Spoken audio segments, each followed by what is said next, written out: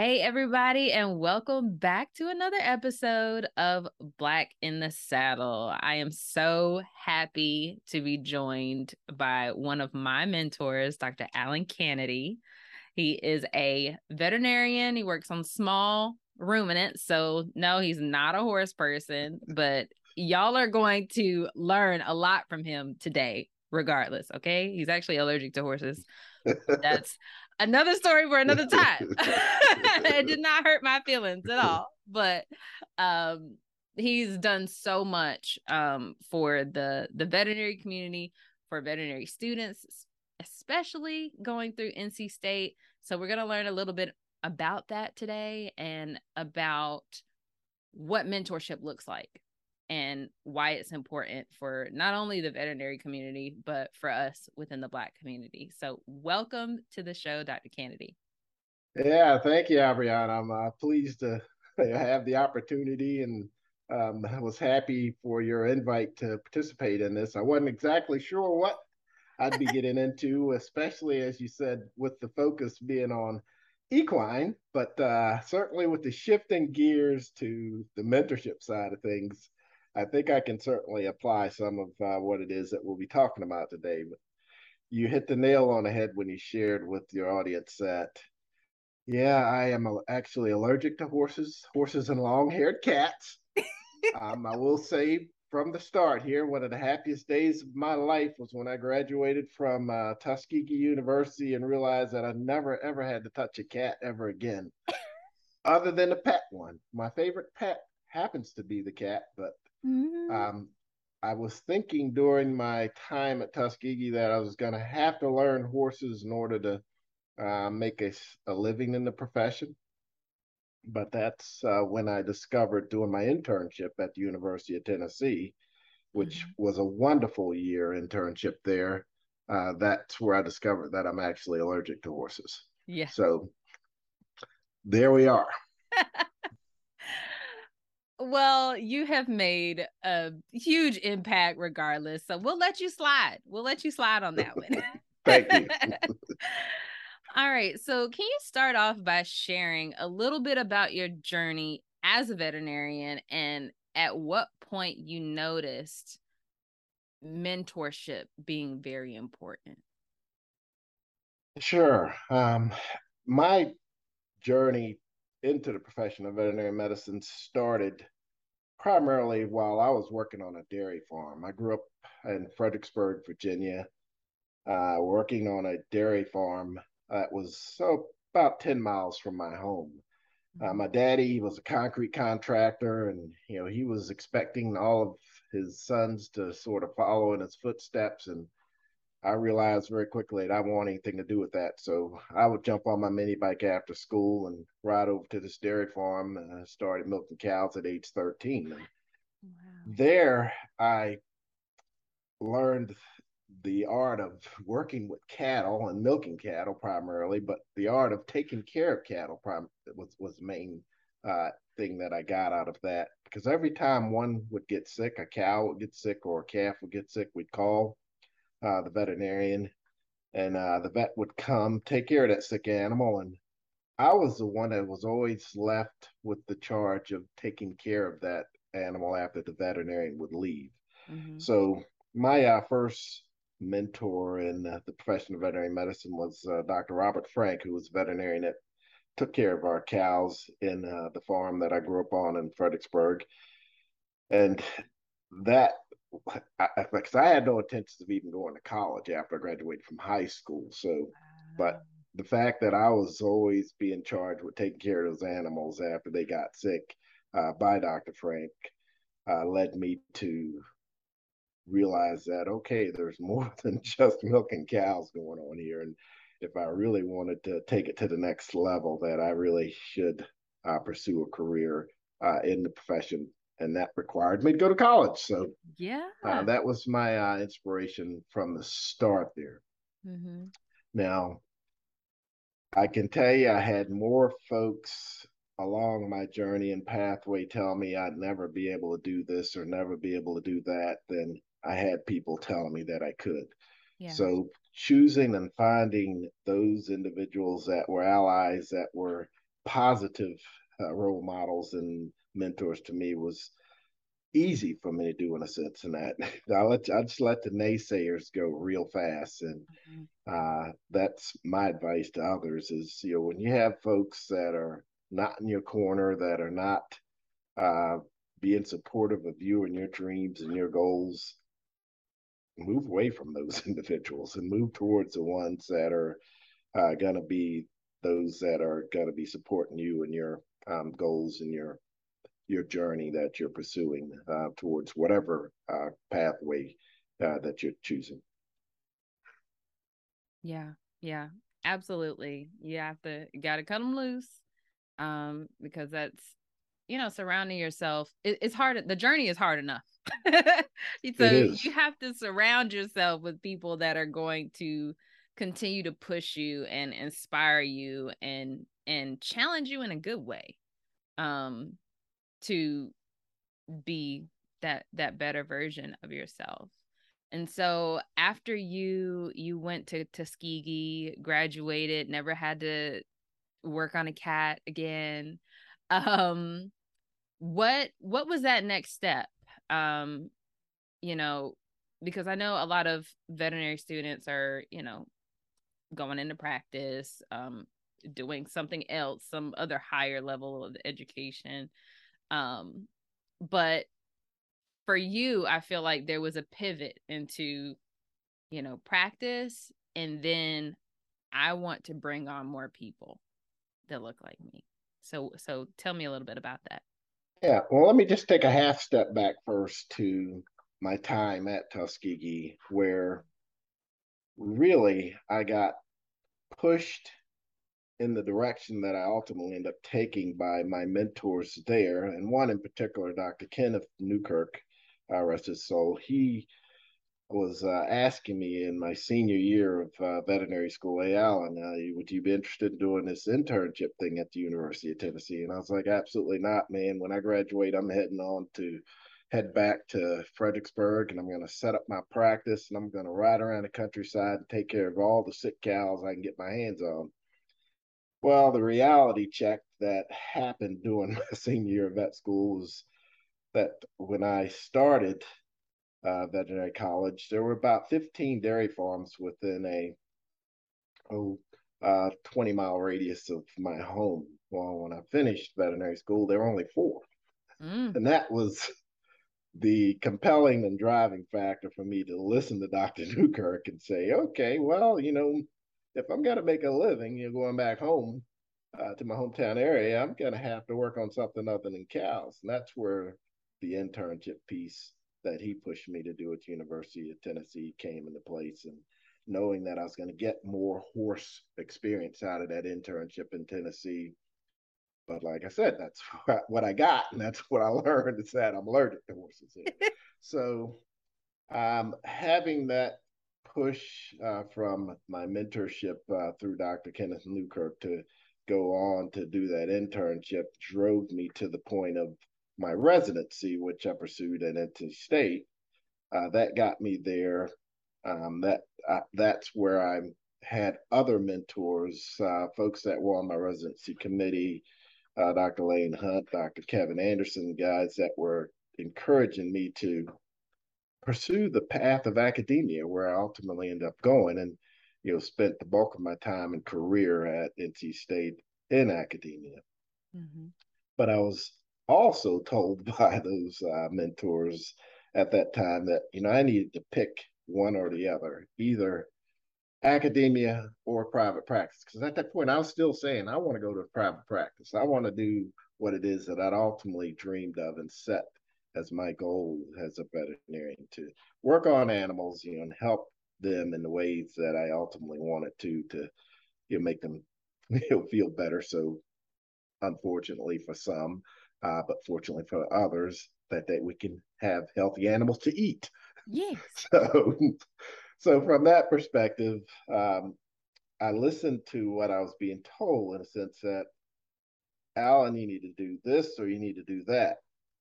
I processed that and I said, well, I feel like I can do both. And I still was having, these these very wise, very smart people telling me, and I needed to plan and pursue one pathway or the other. But I knew within my heart that I could do more than they were ultimately telling me that I could and should do. So, Mm-hmm. and ultimately I ended up doing both. I did both from the standpoint of staying in academia, staying the path that I did as a administrator, as a clinician at NC State for several years until I was then asked by our college leader, Dr. Oscar Fletcher, if I would go the primary administrative role as college's director for diversity, stay there and focus on trying to get more diversity into our profession, get more underrepresented minorities that weren't interested in the profession to consider coming. And Mm-hmm. that piqued my interest to the point of saying, yeah, I can definitely do that because I know I'd had enough folks on the outside telling me I couldn't do things that I knew that I was capable and competent of doing. So I wanted to switch that, flip that switch in a sense, and turn it around for others who needed to have some encouragement from somebody that especially looked like them, that could say that they could do the things that they ultimately were capable of doing. So I, I clearly took that path. I did it for the 27 years that I did until I retired from NC State as their chief diversity officer this past June. Congratulations. Thank you. And now I'm continuing to do that as a consultant for the college, but also focusing the time that I started doing it back in 2004 on my clinical practice as well. So Mm-hmm. having that opportunity and making the options available for yourselves to pursue the things that you know that you love and want to do at the same time doing the things that you know you can and should do is really what I focused my time and effort and did. Yeah. Yeah. I want to just take a moment to tell a story. Because I'm just so glad that you said that people were telling you to choose one or the other. I got a lot of that too. Like, Ariana, you have a list of things. You need to choose one. And it's like, I tried choosing one and I could not stop thinking about everything else. So I need to choose all of them to make myself happy. Um, but I remember, okay, well, let me take a rewind. I don't even remember, I don't, time doesn't exist. I don't remember when I started working with you, but I started riding with Dr. Kennedy in his small ruminant and camelid practice while I was at NC State. And I remember this may have been when it was like me, Ashani, and Blue, and I can't remember the other guy's name. But I remember us having a conversation and you asked me what what do you want to do? Or maybe you asked me if I thought about teaching. And I said, I wouldn't mind being a teacher, but I just don't want to be in a classroom. And you said to me, who told you that teaching only happens in a classroom? And I don't even know if I answered because I don't know. I just that was the assumption, and that has stuck with me, for years. It's been years. And it kind of resonates with the story that you just told, not having to choose just one thing, but still being able to make an impact over the multiple things that you do choose. And how we kind of have this reel of assumptions that people tell us, conditioning, things that we learn growing up, um that impact our decisions. But sometimes we have to say, I just want to do it differently. Like, I don't want to do it like what you're saying. What the vision that you see is not the same as what I see. So I just wanted to share that story. I don't even know if you remember it, but I that's do recall. And you do. yes, and I can tell you that, that reflects so much on what it is that I and many others like us have experienced, in a sense, in that we have folks that are true mentors, but they're mentors from their lens and their life experiences. And that's what most mentors are and do. Yeah. But at the same time, a good mentor should be listening and hearing the things that you are saying as a mentee, and that we or mentors sometimes only know the things that they know. We don't know what you Yeah. know, and we got Yeah. to listen to you and all in order to learn from you. And we grow and develop as mentors as well. But the last thing we should be doing is you're putting you all in boxes that we put ourselves in, and knowing what our capabilities are and not fully knowing all of your capabilities. Yes, we know some of them, and we know some that the mentee may not even realize yet themselves. But at the same time, you know, they're only limited, and I see this in all of the mentees that I work with. They're only limited by their imaginations and their desires and their goals on the things that they're ultimately going to be capable of doing. So, Yeah. yeah, just because it's something that I could not envision or imagine myself ever doing does not limit them from having the opportunities to do that. So, Yeah. yeah, supporting them and providing the access for the options and the opportunities that a mentee really want to and need to have in order to get to where they want to go is really the most important piece there. Yeah. Yeah. Yeah.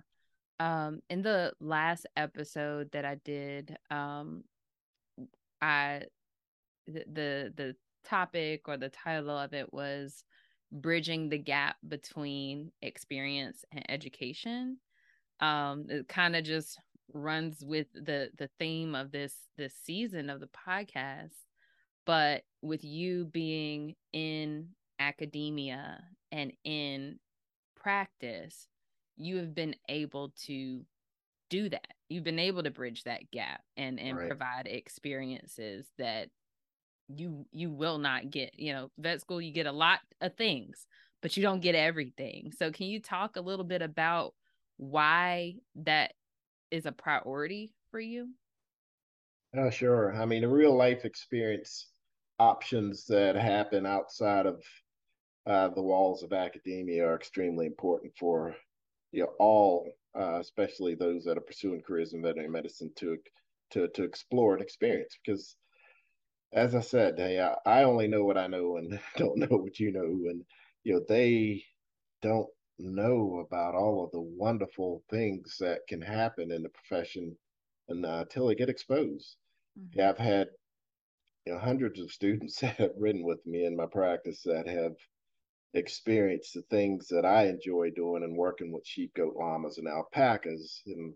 And I can tell you that there are plenty of those hundreds of students that absolutely don't like it. And that's a great thing for them to experience, to come out and figure out that this is something that I don't want to do, being out in the heat or the extreme cold and these elements, handling these big, animals, getting spat on by a llama, or whatever it is that goes on. It's an experience that they get to get a chance to uh, learn what it is that they do or don't want to do as far as the future of their profession. So from that perspective, yes, it's it's invaluable that we have these options and opportunities for not just our underrepresented minority students, but for our majority students as well, to come out and experience life from the lens of somebody that's different from them, to get a chance to ride in that vehicle with me, and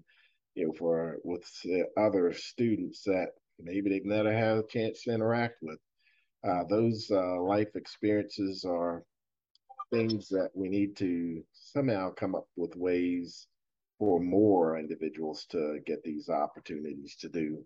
And I say more individuals, from all perspectives. but especially more of our underrepresented minority students. We have a lot of options and opportunities out there through the different clinical practices, the research experiences in government, Mm-hmm.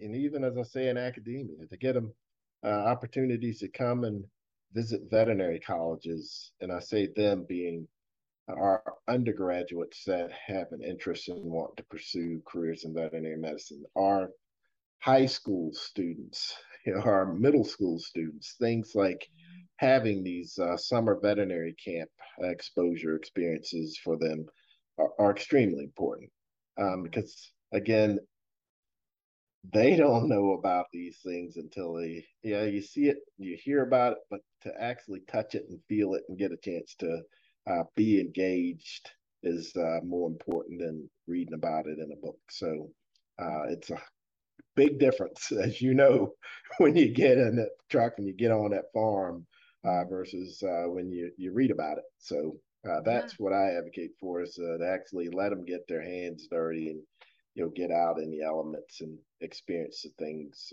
or get in the clinic or wherever, the lab, like I said, to Yeah. see what it is that's happening from that veterinarian's perspective. Yeah. Yeah. Because I'll tell you, we didn't learn that much about small ruminants in undergrad, but or camelids. But when I was riding with Dr. Kenny and we went out to a llama farm, and he's like, yeah, like you can put your face here and like hum beside him. And that was one of those things I knew that I couldn't do. And I just said, can you hum for both of us, please? Because I can't do that part. I'll do everything else, but I can't do it. My name is Jamon Turner, and this is Just Believe. We're a youth program. We host these really wild camps where kids get to kick loose, meet new friends, city kids, country kids, merging, learning about each other. See, we're kind of like the superhero of camps. We learn about agricultural trades, horses, cattle, all sorts of that fun stuff, We don't just do Western stuff. We go hiking, camping, fishing, kayaking, pretty much anything outdoors. See, we're the middleman for the kids who can't, who don't have access to these opportunities. We find them, we plug them in, we take them. It's been great so far, but this year we have an opportunity to take it to another level. Professional instruction, higher quality trades, team challenges, awards, and with a little help from the right people, the possibilities are endless.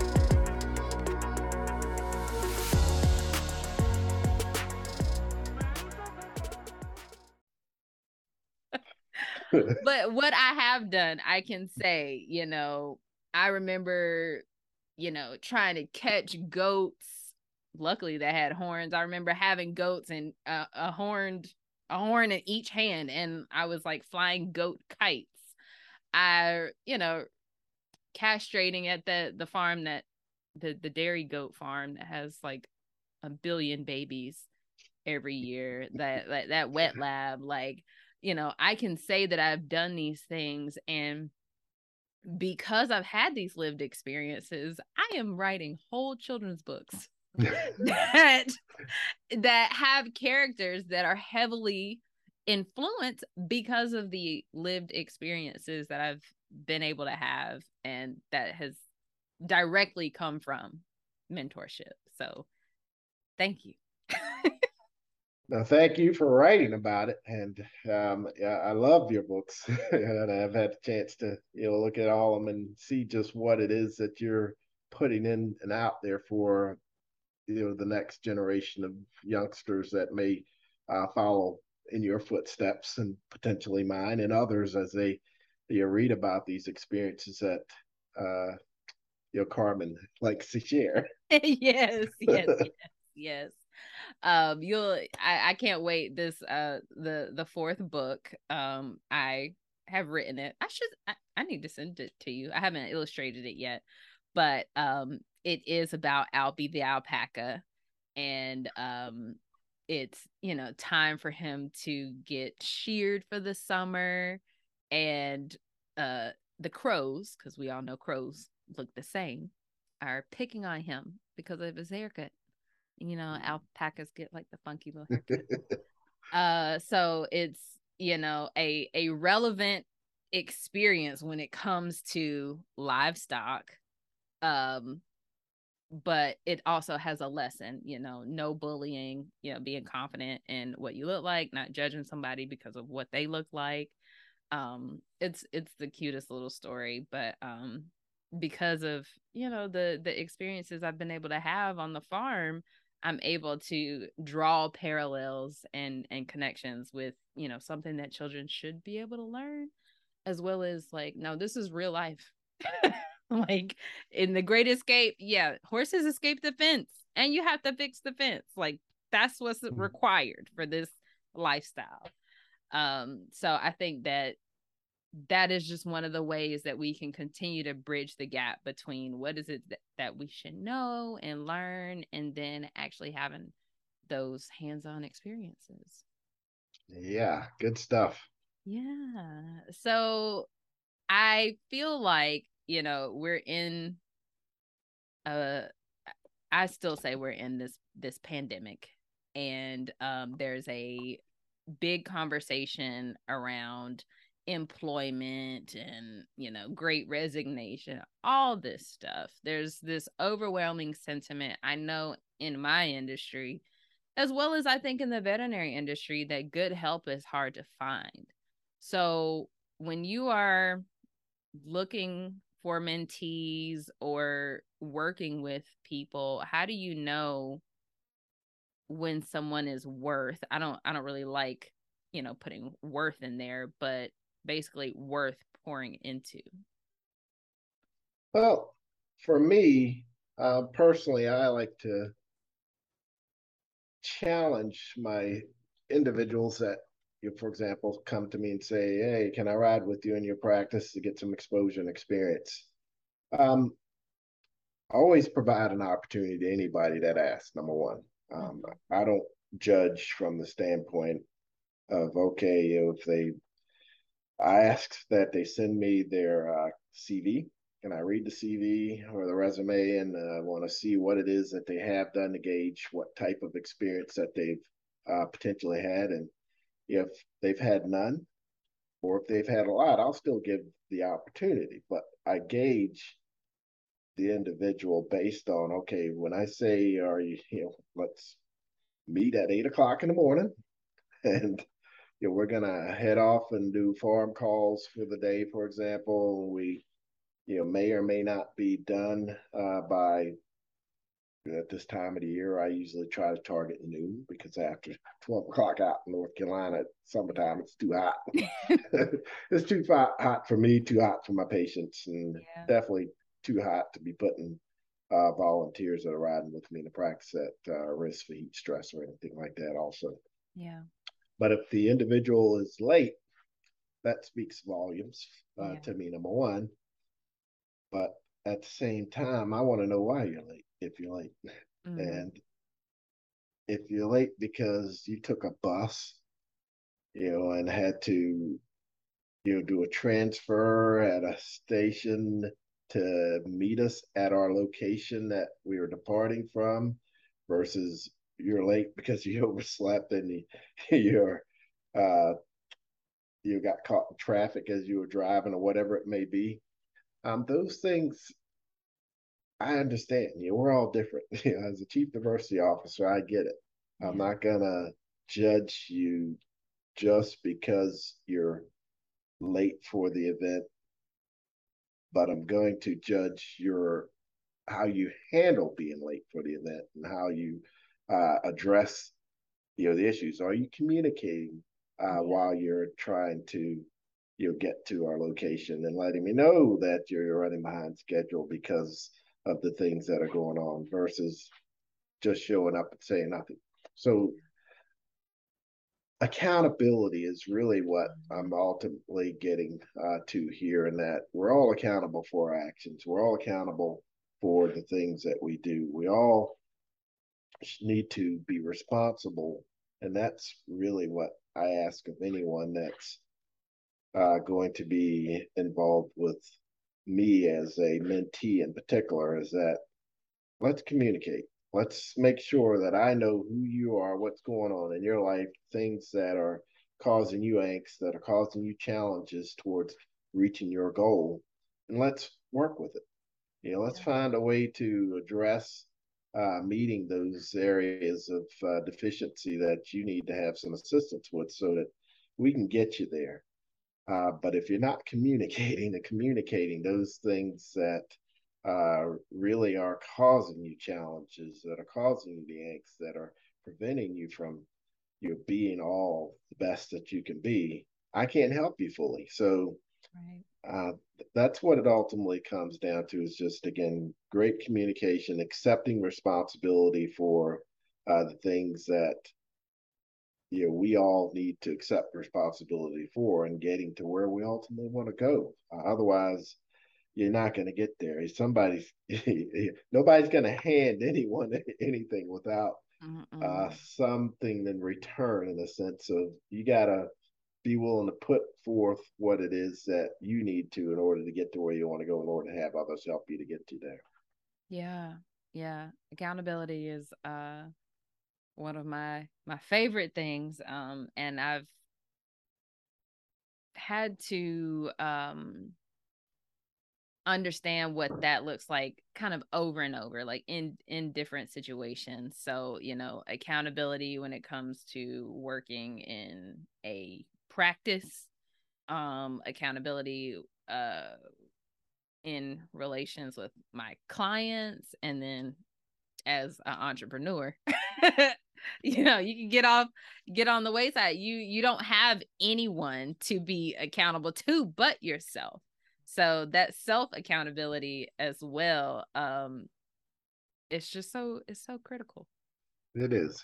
I mean, it's the driving force that most successful individuals have that has taken them to where they've gotten. So if you're not really feeling like you are accountable to yourself first and foremost, how can you expect others to be feeling like they should be there in your corner when you need them also? Yeah, absolutely. Speaking about that communication, that kind of leads to my next question. Can you explain or share an example of why collaboration and networking is so important for the veterinary industry, or as a professional as a whole? Sure. I guess, yeah, when you say networking, there's a young man that immediately pops into my mind, and I'm going to call him out. Dr. Patrick Barnes, who's a North Carolina A&T graduate, that also a Tuskegee graduate. This young man can write the book on networking. I can tell you, because I've seen him in action at various events. I remember at one of our American Association of Veterinary Medical Colleges meeting where Patrick was working the room like a champion, introducing himself to any and everyone that was willing to accept his invitation to get acknowledgement. And when it came down to it, after that young man graduated from Tuskegee, and there were numerous job options and opportunities for him out there based on his contacts that he had made, not just during veterinary school at Tuskegee, but at that AVMC, and the references and the folks that would make contact with different individuals when they were checking references. There was, I could tell you, just anyone and everyone knew who he was. So that when the job references out there were calling and checking, and they would ask, "Hey, you know about this young man, Dr. Barnes?" And everyone would speak up and say yes. Of course, obviously, he was a fantastic communicator and networker that we all knew him for that, but also just a hard worker that had done all that he could and needed to do to get to where he was. So again, that networking piece there, I use him as my example. Mm-hmm. But as far as any other form of communication piece, just as I said, just knowing that if there's something that's coming up, and whether that something is a student who's looking to apply to get in a veterinary school, I try to make sure that they know that they need to beat those deadlines, get their applications in ahead of time, not on time or the due date. Yeah. But in the process of trying to make sure that they're getting the appropriate folks that they should for being their references. Yeah. And that's an important piece that a lot of applicants don't tend to pay as close attention to as they should. The references should be people who know them well enough to write things about them that are going to get them in or get them jobs or get them to places that they want to go. Yeah. Not just someone who is writing a letter, but someone's writing that excellent letter that's going to be that this person almost walks on water qualifications that are going to make them stand out well above and beyond any and everybody else that they're talking with. So that's what I implore anyone that's looking to impress me or an individual that they may be working with, or volunteer for. Do everything that they can to try to impress those individuals and show them all those qualities that they really need to have and have somebody write about them as a reference in order for them to get to where they want to go. So don't look for somebody who's going to say good things about you. Find and put yourself in a position to make them only be able to say great things about you, because it hurts me. It hurts me to the core. For example, when I sit on an admissions committee and I'm reading letters of recommendation from individuals that have written letters for applicants to get into a veterinary program that state that they recommend that this individual does not be admitted into the program. And that happens. It happens every year that there's a recommendation that comes from somebody who thinks that they are getting a good or excellent recommendation that actually keeps them from getting to where they want to go. So that doesn't say that person writing that letter is a bad person, really. Right. That says that individual that chose him has pretty poor judgment. So it's reflective of the individual there. So that's something that everybody needs to think about. Who is it that you're asking to be in your corner, and how well do you know that person, and how well does that person know you? Yeah. That brings us full circle to how we started off this episode, really making sure you know who is for you and culling the people who are not. Absolutely. So what is next for Dr. Alan Kennedy? Tell me, because I want to do it too. Well, what's next? I've done a lot, I feel like, with my career. I am going to maintain some connection with NC State in some way. Right now, I am still serving as a consultant for the college, and until they fill my position that I've left.